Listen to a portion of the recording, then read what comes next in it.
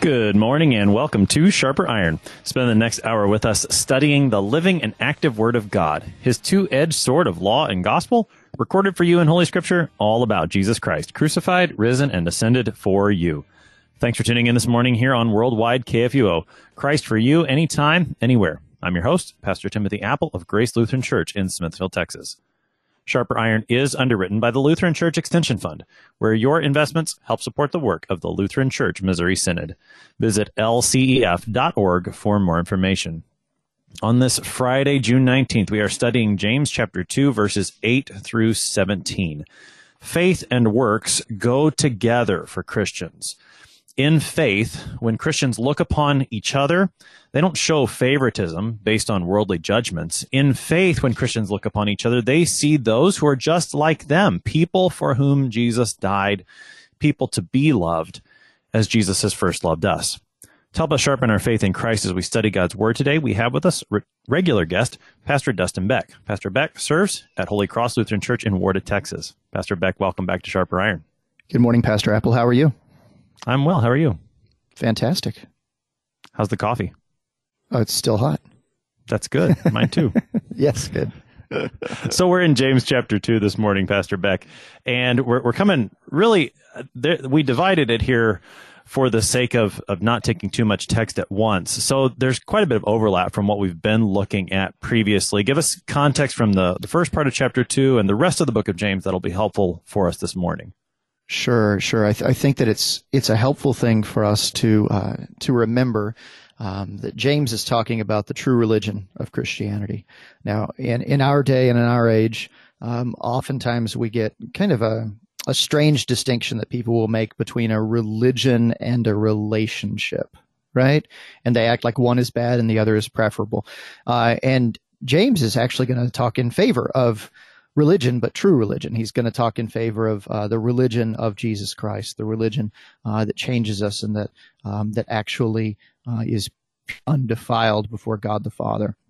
And so there's this idea that faith, it hits us right in the ears, right? The Word of God hits us in the ears. It's implanted into our hearts, but then it doesn't stay there. It actually produces fruit. It actually blossoms and sprouts, and it actually emanates out from us. And so that's one of the reasons that during the Reformation, of course, Luther didn't have nice things to say about the book of James because of the way that it had been used by many in his context. People that were saying, see, this makes it clear that that salvation and life in Christ is really all about the works that you do. And so that was one of the reasons that Luther sort of maybe downplayed the book of James at certain times throughout his ministry. But the idea that he was getting at was that, hey, listen, at this particular time in church life, we have forgotten about the chief article of the faith, which is justification by grace through faith. And so that was what he really leaned into for much of his teaching, much of his ministry. But I think that for us today, the book of James is hugely important because it reminds us that salvation isn't that just takes place in between your ears where your brain lives, or in your rib cage where your heart or your soul or however we want to describe that abides, but instead that the religion of Christianity, that this life of faith is just that. It's a life, right? And so Christianity, that this particular religion that we are adherents of, that we hold by faith, it expresses itself in love for others and love for everybody, right? I mean, it reminds me when the man asks Jesus, so if the second greatest commandment is I should love my neighbor as myself, who is my neighbor? Right? We hear the Good Samaritan there, right? The fact that the guy that you don't necessarily want to be neighborly to, that's your neighbor. And so that's what we're going to talk about a bit today, are the people that we don't necessarily look forward to being good to, if there is, such a feasible thing, such an idea that we could come up with. This is one of those sections here that as we start it today, where James sometimes gets a bad rap among Lutherans, and we'll get to that. It's toward the end of the text where Right. It seems that faith and works, the way that James talks about them, as you said already, is not the way that Lutherans tend to talk. I mean, and given where the Lutheran Church comes from, out of the Reformation, what Luther was speaking against, the errors in the Roman Catholic Church of his day, you can see why. And this passage is the start of where some would weaponize James against Lutherans and say, look, you guys are wrong. And of course, the challenge for us to be faithful as Christians is to hold these things together, to not put James and Paul against each other, but to see how they speak together. And so we get a chance to do that. But I think just to play off of some of what you've said, especially about the word is going to be the key, because the word that hits our ears, James talks about it, it's an implanted word, and that's what saves your souls. Right. That word is so powerful that not only does it come into you and create faith, but it also produces work in you. And so when we're talking about faith and works together, we really have to start there with the power of God's word to do what he says. And as you said, not only between our ears or in our rib cage, in our brain or in our heart, but also in our entire bodies, our hands, our feet, our lips as well. Yeah. I mean, it reminds me of something that, I can't even remember who said this, but somebody that I heard speaking once said, he said, "I am here to change your mind." And we were all just kind of like, okay, what are you talking about? Well, this was in a teaching situation. And he said, your mind, that is literally what teaching is I'm going to take what's in your mind and I'm going to change it so that there's more things in your mind. And when we walked out of that particular seminar, we walked out and, our minds were changed about whatever he was talking about. And it actually had an impact on the way that, the way that we lived our lives, the way that we went on and did things. It's not enough to just be information. It's information that is actually worth putting into practice. If the point of Christianity is that you can say, I agree with that. Now I'm going to go back to doing everything the way that it was before. I think Paul has some pretty serious admonitions against that. Obviously, as James says here, shall we go on sinning that grace may abound? Far be it. No, absolutely not. Never, ever, ever. Yeah. So that's kind of the same vein here as James. For sure. Let's go ahead and read the text. We're in James chapter 2, beginning at verse 8. If you really fulfill the royal law according to the scripture, you shall love your neighbor as yourself, you are doing well. But if you show partiality, you are committing sin and are convicted by the law as transgressors. For whoever keeps the whole law, but fails in one point, has become accountable for all of it. For he who said, do not commit adultery, also said, do not murder. If you do not commit adultery, but do murder, you have become a transgressor of the law. So speak and so act as those who are to be judged under the law of liberty. For judgment is without mercy to one who has shown no mercy. Mercy triumphs over judgment. What good is it, my brothers, if someone says he has faith, but does not have works? Can that faith save him? If a brother or sister is poorly clothed and lacking in daily food, and one of you says to them, go in peace, be warmed and filled, without giving them the things needed for the body, what good is that? So also, faith by itself, if it does not have works, is dead. That's the text for today, James chapter 2, verses 8 through 17. Now, Pastor Beck, as we get started here in verse 8, there's a couple of matters of translation, and we always want to be careful when we start pulling out the Greek, because we don't want to condemn those who are given the job of translating by any means. But looking at the Greek, there may be a few nuances that we would miss, and maybe some nuances that come through in the English that aren't there in the Greek. And one of those that you would point out is the word in the ESV that's translated really. If you really fulfill the royal law according to the scripture, and we kind of lean into that word sometimes. Why is that the wrong? The notes I sent to you. That's right. So what is the nuance really behind the word really? What is the nuance really? Yeah. So and I mean, just go ahead and say this out front. Anytime that you're translating anything, you are doing commentary to some degree or another, right? You have choices that you have to make. You know this just like I do. You have choices about words that you have to make, and how wooden of a translation you use, and how faithful to the original you're going to be, and is a particular expression or idiom going to be lost in the English whenever you come into English. But this one, I think, if I were to guess, I would say the reason that it says if you really fulfill the royal law, I think that what they're just trying to kind of, again, to use the expression, they're leaning into the maybe the emphatic nature with which James speaks, right? And so if you really fulfill the law, you shall love your neighbor as yourself. You're doing well. Right. But the problem is that in the Greek, this is a very common expression. It's called, we always refer to it as a men de construction, because the word there that's translated really is men, which doesn't really. And then in the next sentence in verse 9, you see a de, which is translated but. And so the way that that's usually rendered is on the one hand. And so read it like that. If on the one hand, you fulfill the royal law according to the scripture, you shall love your neighbor as yourself, you are doing well. But on the other hand, if you show partiality, you are committing sin and you are convicted by the law as transgressors, right? And so this is really intended to be setting up a contrast. And so, if you do this, you're doing all right. But on the other hand, if you still show partiality, and that really fits with the entire paragraph altogether, is to sort of set up the I guess the reader, the hearer, to set them up and then sort of to pull the rug just a little bit out from under them, right? So that they can, okay, if you follow the law, if you love your neighbor as yourself, you're doing good. Okay, I feel like I'm loving my neighbor as myself. Oh, but you had just talked a few verses earlier about how, if we show extra hospitality to somebody who comes in wearing fine clothing, you let him sit in the better place, right? Jesus talked about the places of honor that people sit, right? James is saying basically the same thing here, is that if you look at people according to outward appearances and you judge them according to outward appearances, and maybe you favor them or you are biased based on outward appearances, well, you're not really fulfilling the law of the scripture. Okay. And go ahead.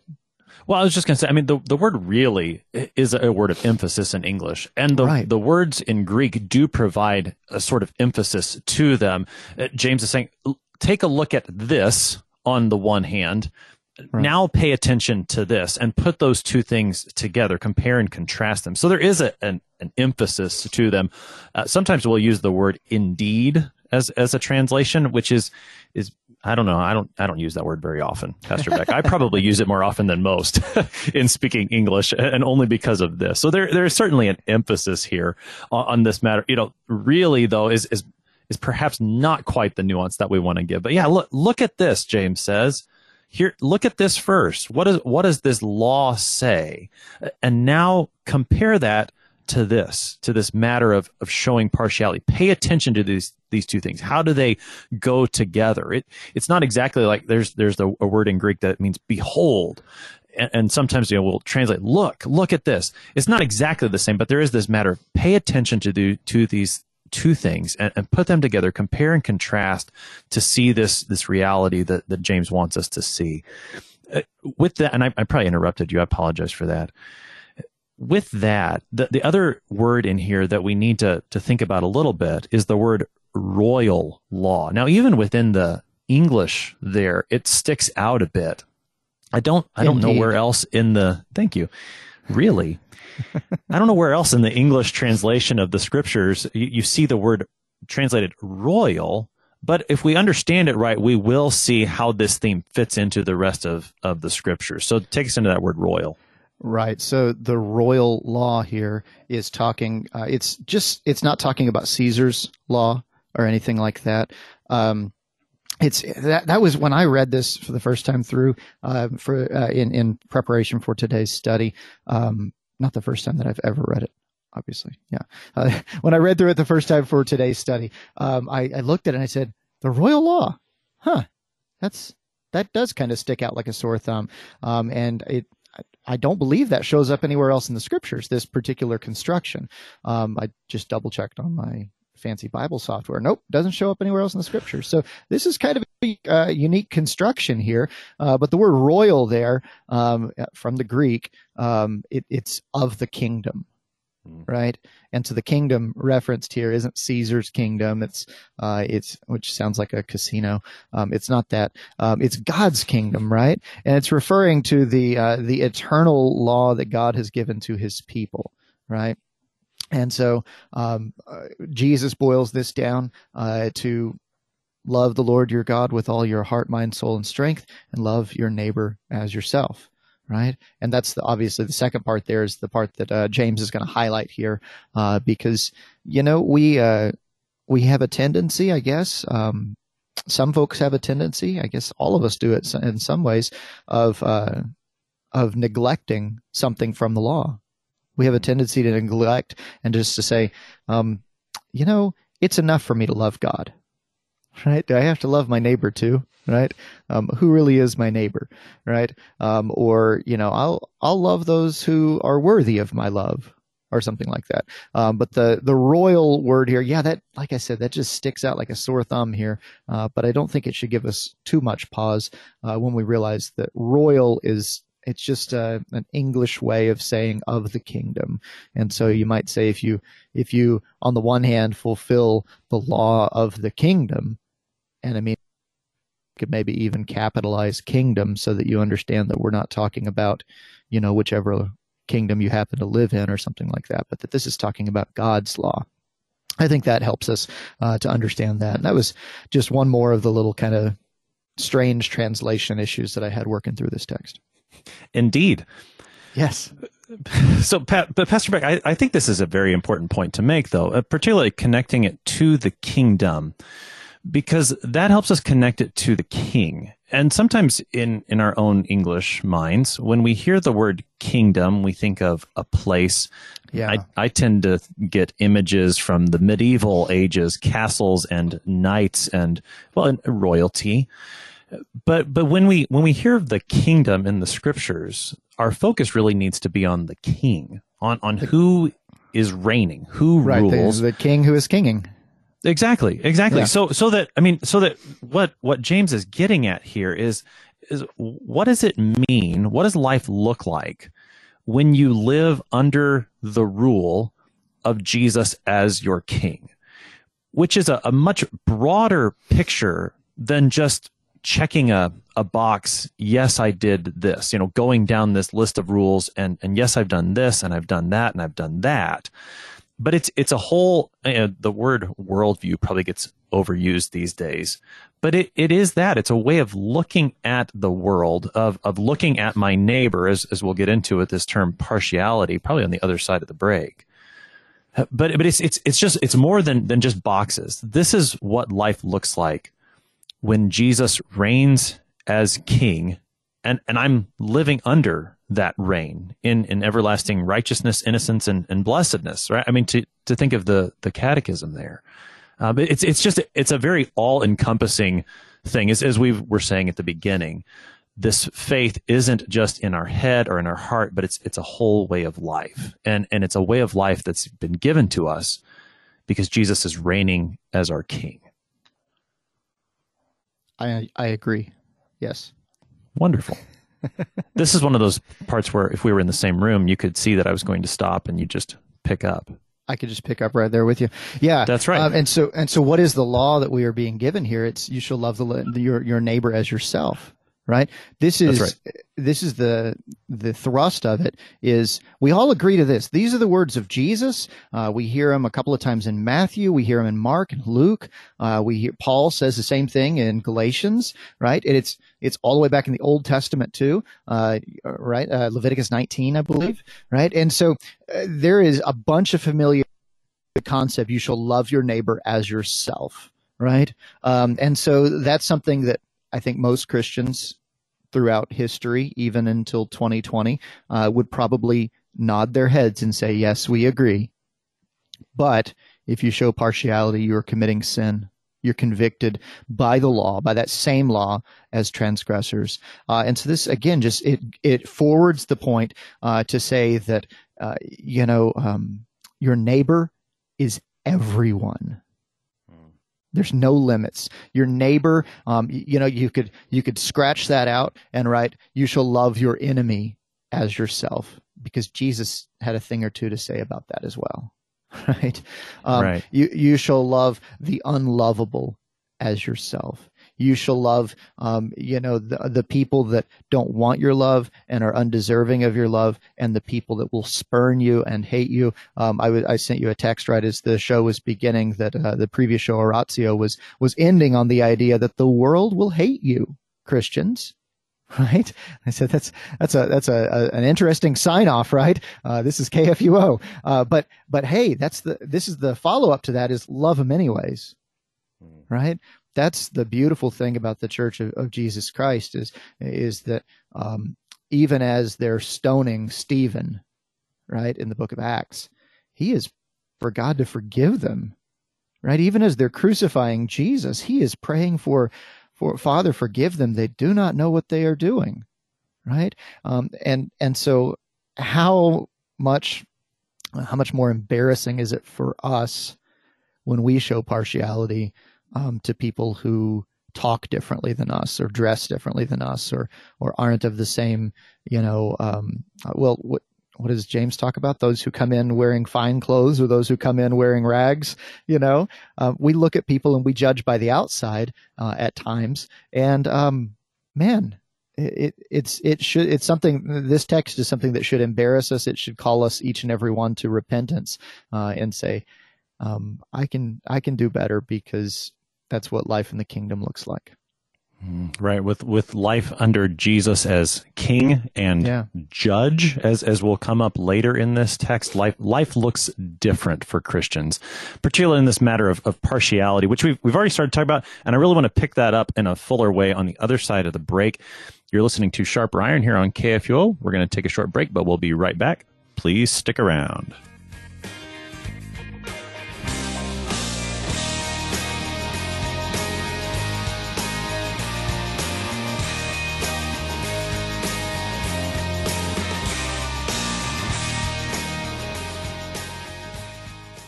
LCMS Disaster Response and Training provides guidance and counsel to congregations seeking to show mercy to their neighbors before, during, and after disasters.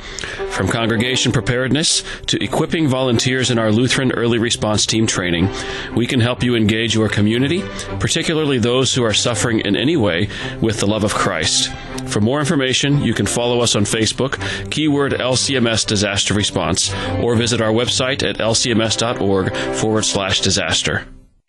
Hi, I'm Gary Duncan. As you know, we postponed our Share-a-thon back in April, but I'm pleased to announce that we will be celebrating the ministry of KFUO with Share-a-thon 2020 from Thursday, June 25th through Saturday, June 27th. During this global pandemic and social unrest, it is vital for KFUO to share the love of Christ to a world starving to hear the gospel. As a partner with KFUO, your gifts provide for us to share that word of Christ around the world. Because of social distancing, our Share-a-thon will be slightly different than it has been in the past. Most of your favorite host and special guest will be live from their homes and not all together in the studio. Also, along with special Share-a-thon programming, we will continue some of our regular programs with extra breaks to ask for your support. Join us for Share-a-thon 2020, Thursday through Friday, June 25th through 27th, and celebrate the ministry of KFUO. Christ for you, anytime, anywhere. Welcome back to Sharper Iron. It's Friday, June 19th. We're studying James chapter 2, verses 8 through 17 with Pastor Dustin Beck. He serves at Holy Cross Lutheran Church in Warda, Texas. Pastor Beck, prior to the break, you introduced this idea of partiality that James brings up in verse 9. And it was right there in the text previous, the one that we looked at yesterday in the first part of chapter 2 as well, this matter of partiality, or our guest yesterday suggested a favoritism as another way that we could understand this word. So, and you call this in your notes a matter of James sort of pulling the rug out from underneath his hearers. What's he doing in this? I think that takes us a little bit back to that men de construction, indeed. Yeah, you speak Greek. That's good. Sometimes. That's real good. Yeah, I mean, like I said before, he has set up the reader. He has set us up with this idea of you shall love your neighbor as yourself. And he says, you are doing well, which, the little the little baby Christian inside of each one of us likes a good pat on the head. You are doing well. Good job, little Christian. Love your neighbor as yourself. You say to yourself, I remember that. Jesus said to love your neighbor as yourself, and I'm supposed to love, and I try, and golly, I do my best to love my neighbor. But if you show partiality, if you show favoritism, if your biases betray you, that's getting into some more modern language, right? He says that's sin. He says that's wrong, that's bad, that's evil. You're convicted by the law as transgressors, right? And so all of a sudden you thought that you were doing okay. You just said, James, that I'm doing well, but now I'm not feeling like I'm doing well. Now I'm sort of feeling like maybe I need to re-examine if I'm actually loving my neighbor as myself. And so maybe it does go back to that old question, who then is my neighbor, right? Seeking to justify ourselves. That's going to be at the root of what we're talking about here, is that I guess I can say this is, according to our old Adam, we have a tendency, and we have a terrible habit of always trying to come out as the protagonist to our own story. We try to come out as the one who is the good guy in the story. We try to come out as the hero, right? And man, this is so antithetical to the Christian religion, because if we come out and it's always an us versus them when things break down, isn't it? It never comes out as a him versus me.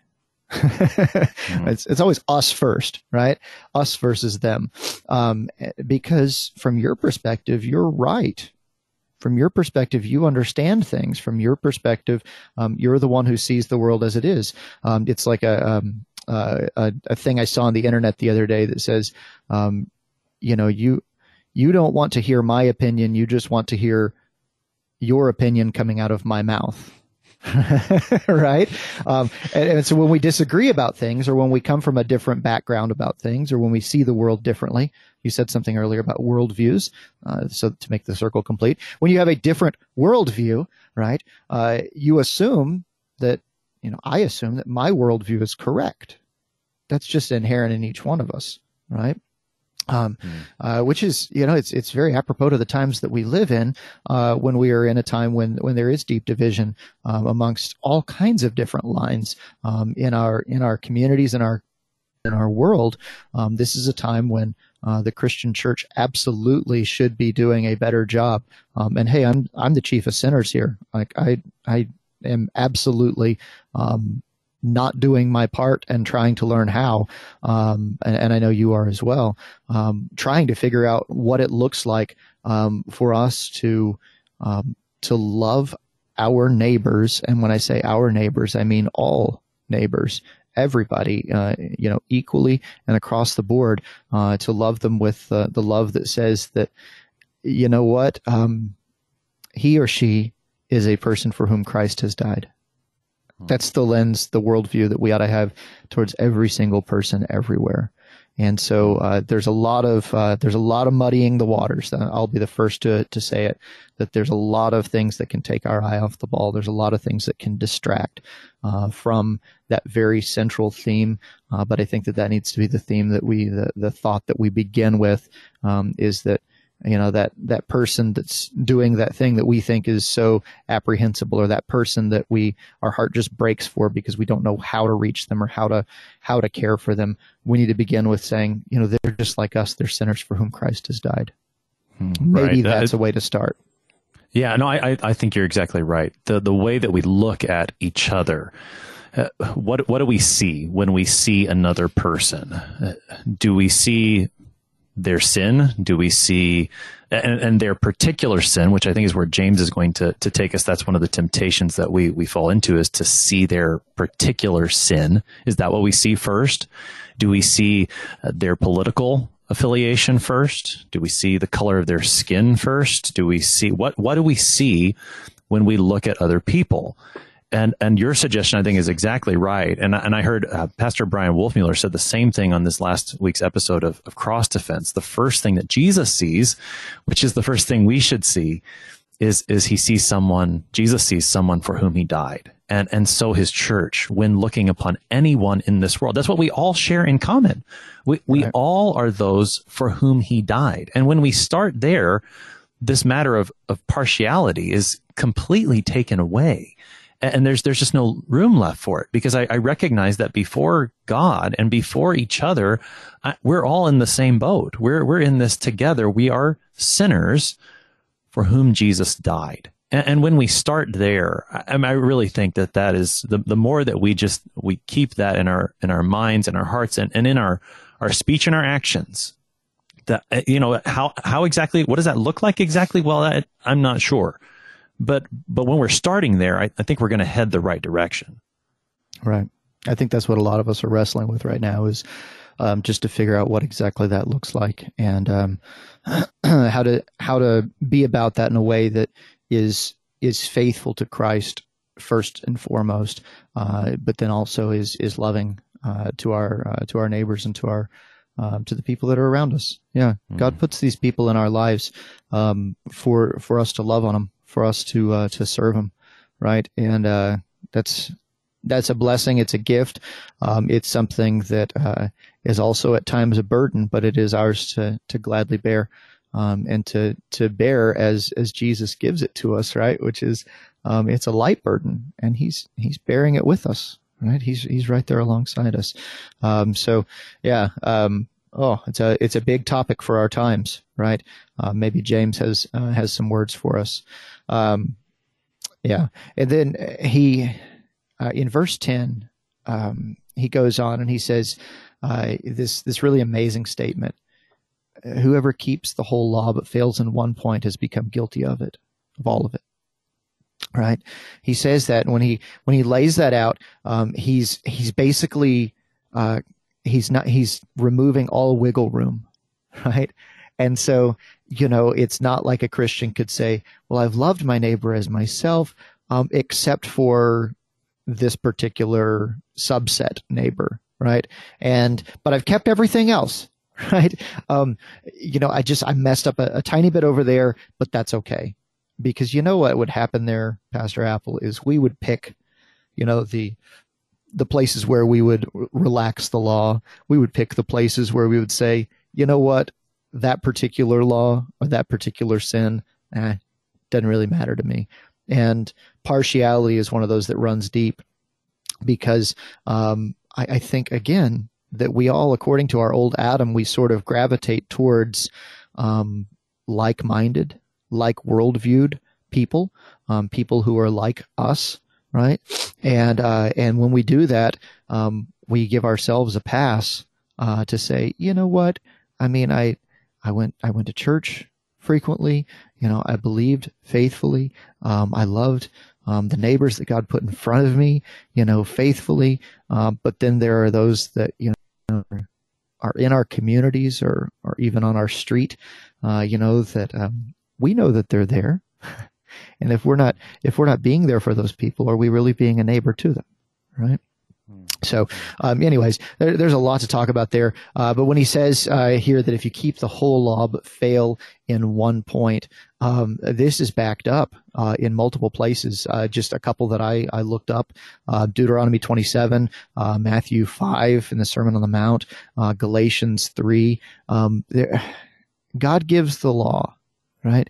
And if we fail in one facet, we fall short of God's expectations. God is the one who gives the law, and God doesn't grade on a curve, right?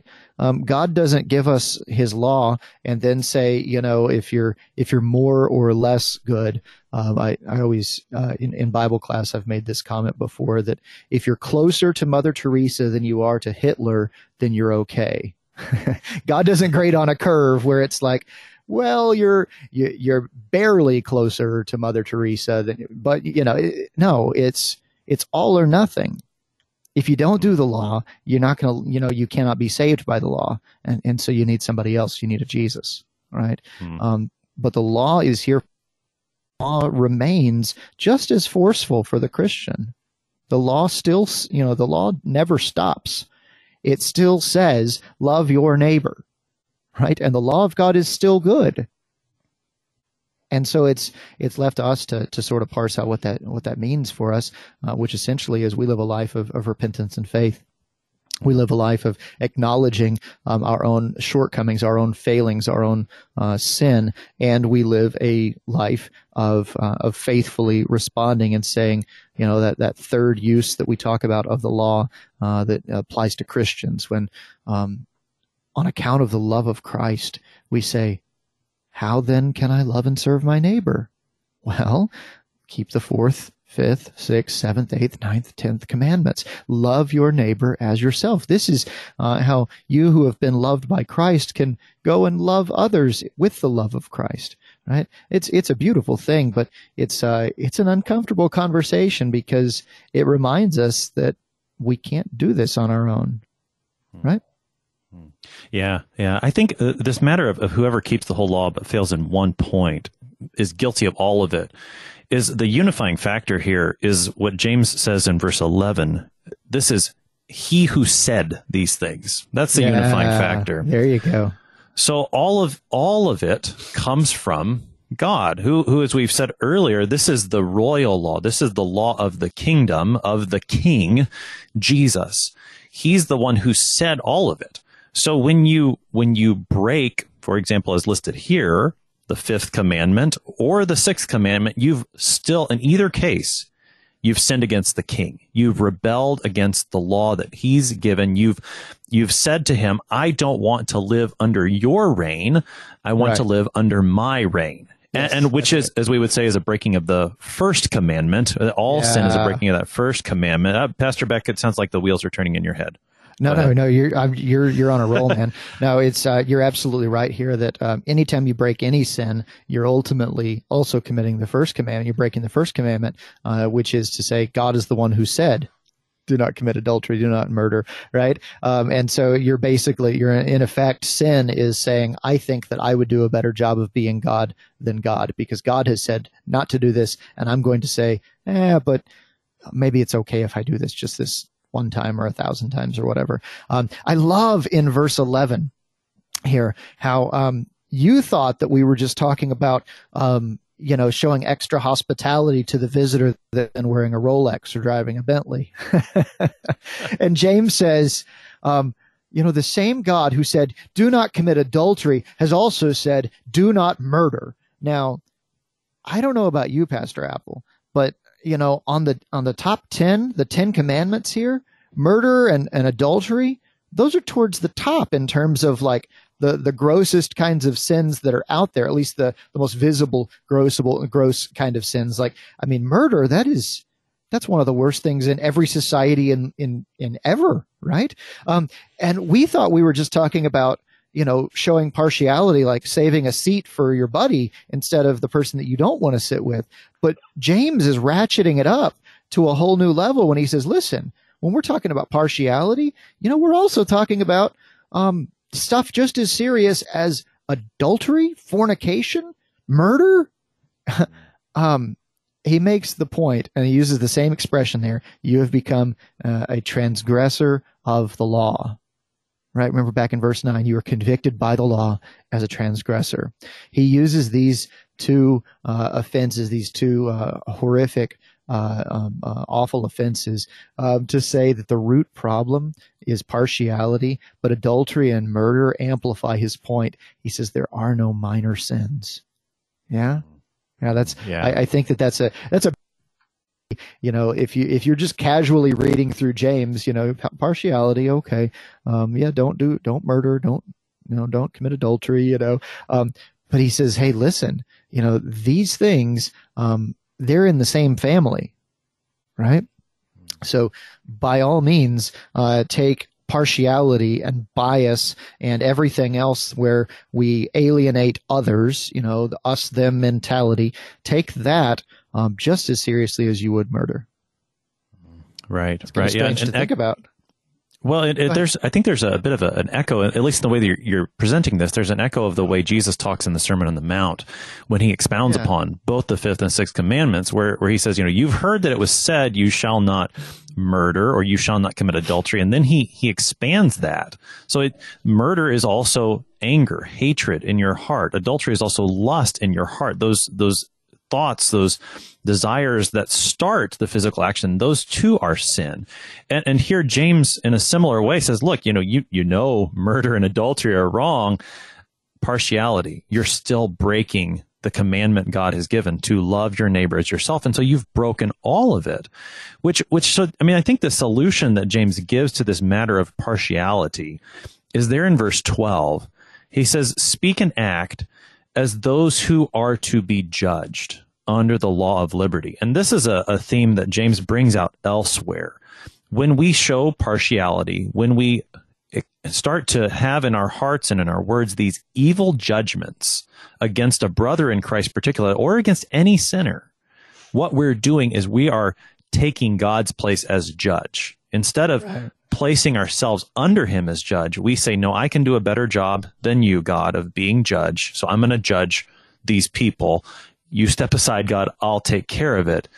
James says, keep yourself in the right place. Remember that you are one who is to be judged. And when we put ourselves there first, this matter of partiality, again, as we were talking about, when we start to see others as those sinners for whom Jesus has died, and we're right there with them, then this matter of partiality just completely takes a back seat. We would all do a lot better if we thought a little less of ourselves. We have, as I said before, this idea that we are the protagonist of our own story, that we are the hero, that we are the one that is kind of running the verbs, but that's not the way that it goes. It's not about me; it's about Jesus, right? He is the one to whom we are all accountable. He is the one who will judge us. Right now, the law of liberty. That's another strange construction. I don't think we see that anywhere else, right?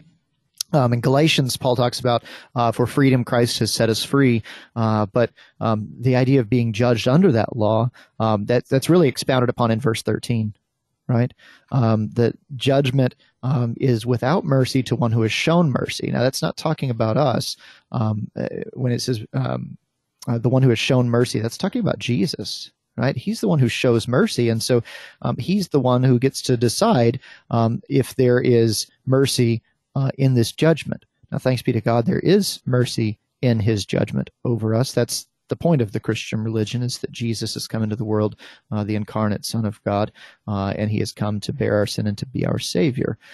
So thanks be to God that there is mercy, because if it were up to us, we wouldn't be all that merciful. At least that's my hunch, right? I think that we would still kind of judge things by our worldview, by our metric. We would say that certain ones don't line up and that certain ones don't meet the mark, or things like that. But the idea here, the summary of this paragraph, he sums it up with those last four words: mercy triumphs over judgment, right? And so this is beautiful themes also from the Sermon on the Mount you mentioned earlier, about anger and about lust. Also, that's where, just about 24 verses later, Jesus says to love your enemies and pray for those who persecute you, right? But the judgment here, the judgment is passed over us, right? And so we also likewise may be merciful for those who are around us. We also need not hold others in judgment or derision, and we can look at people the way that Jesus invites us to look at people, which is in love, right? Right. Yeah, mercy triumphs over judgment, which isn't. It's not just to say God is nice or something like that, or just go be nice to people. But I think the mercy and judgment, where these things all come together in the cross of our Lord Jesus Christ.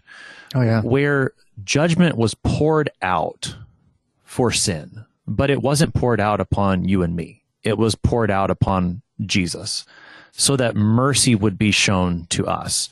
And I think, the word forgiveness comes to mind as well as how these things come together. It's not that, God just says, it's no big deal.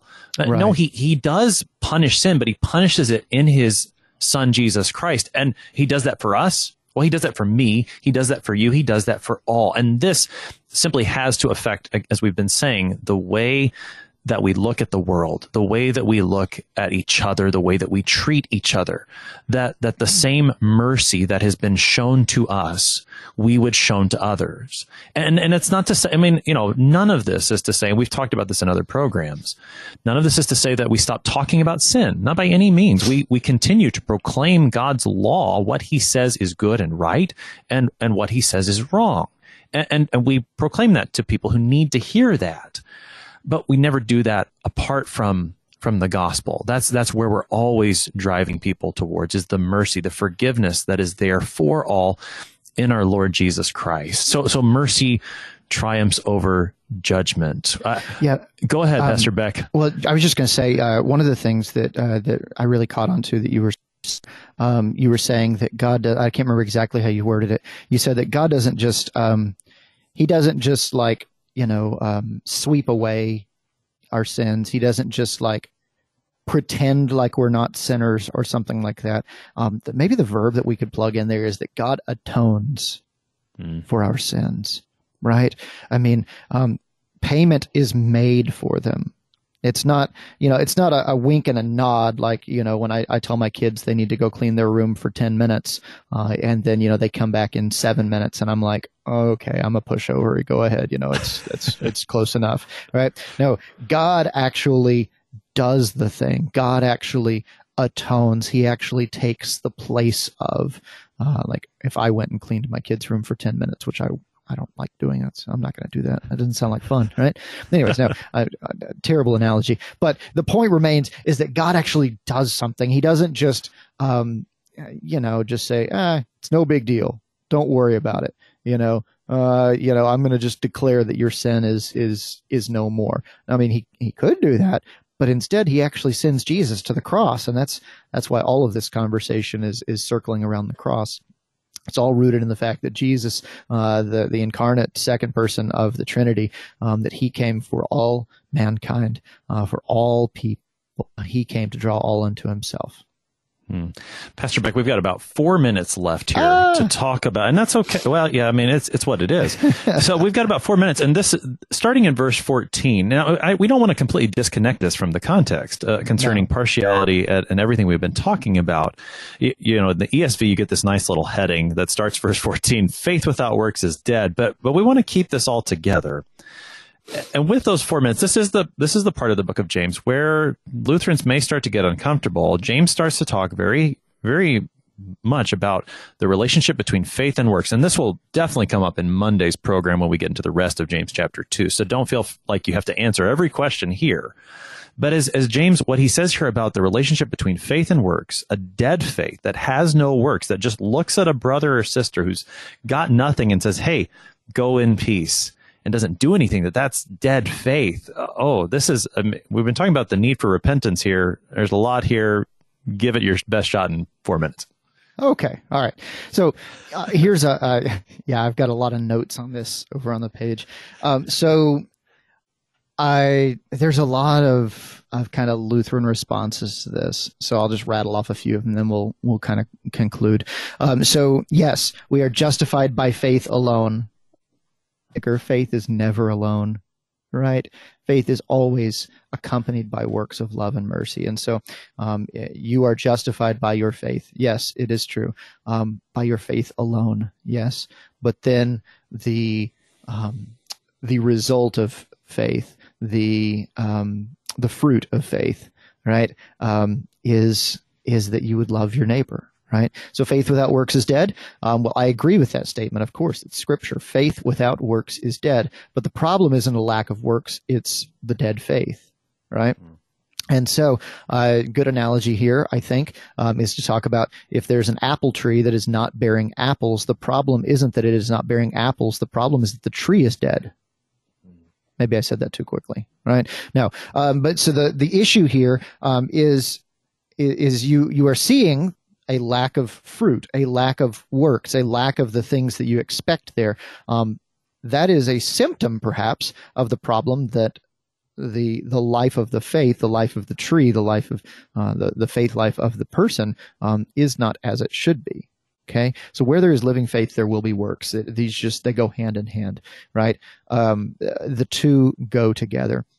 And I think that this section here is a wake up call for all of us. I think that this is a section that should cause all of us to question, to think about those times when maybe we as loving, we weren't as kind or patient or forgiving as we should have been.